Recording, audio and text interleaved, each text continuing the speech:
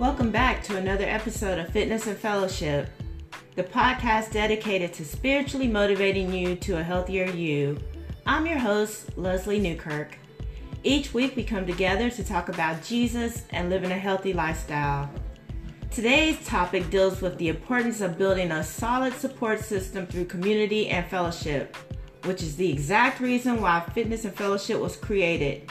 So let's get into it. So let's first start by taking a look at the definitions of community and fellowship.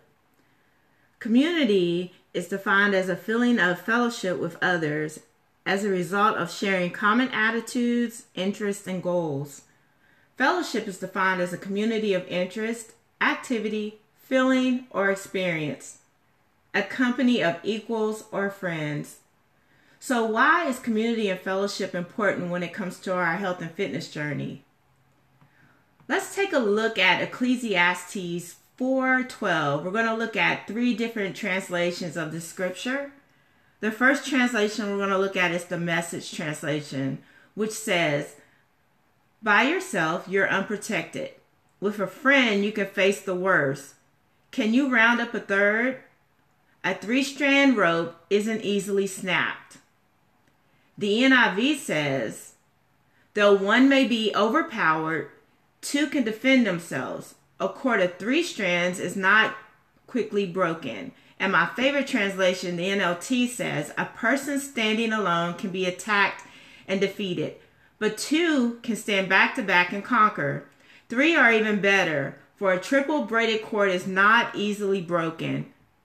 Now let's unpack this scripture. In the first part of Ecclesiastes 4:12, it talks about being by yourself or a person standing alone. Notice it uses words like unprotected, being overpowered, and being attacked and defeated. Clearly, doing life on our own is not a part of God's plan. In Genesis 2:18, God said, "It is not good that man should be alone. I will make him a helper fit for him." So you see, God created us for community. We were made to live in a humble and loving dependency upon God and on each other.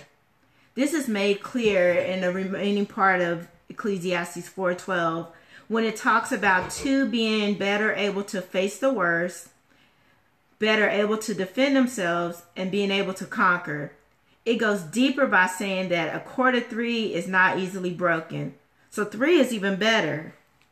How is this parallel to you succeeding in your health and fitness goals? One of my favorite mantras I always share with my clients is teamwork makes the dream work. Most of my clients hire me because they struggle with a lack of discipline and they need someone to keep them accountable.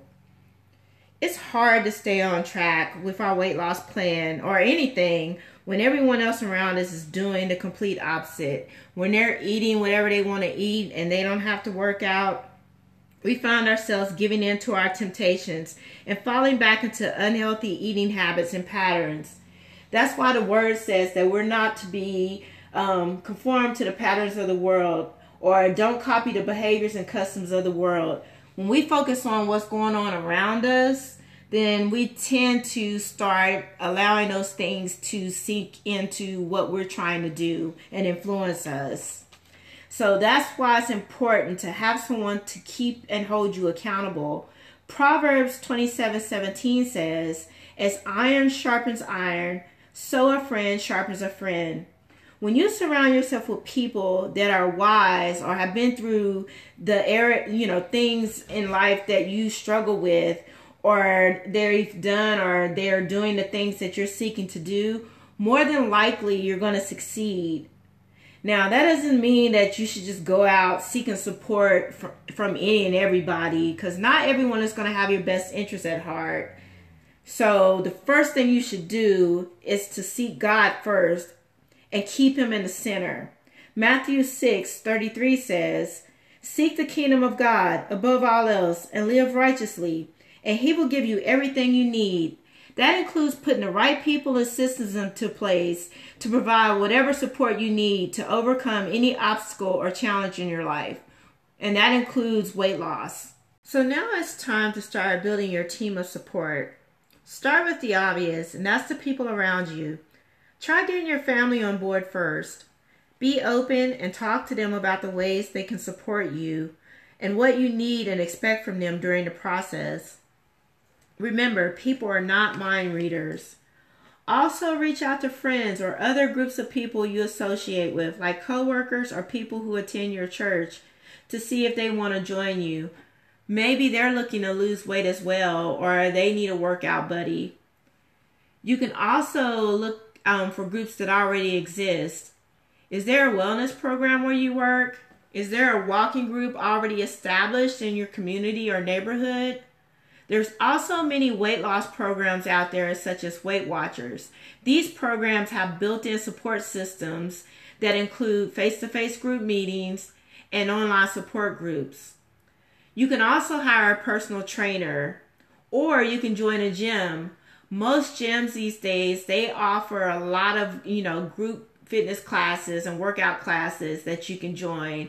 That's an awesome way to meet new people, and develop different friendships, just through those classes, and build camaraderie. Camaraderie leads to community, and community leads to support.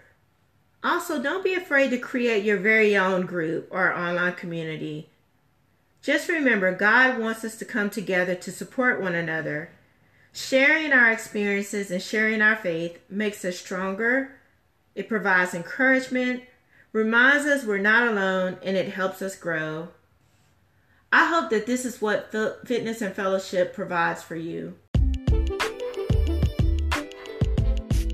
I pray this episode was a blessing to you. Please be sure to follow and share. Until next time, be safe, be blessed, and stay positive. Make it a point to be a blessing to someone today, and have an amazing week. Bye-bye.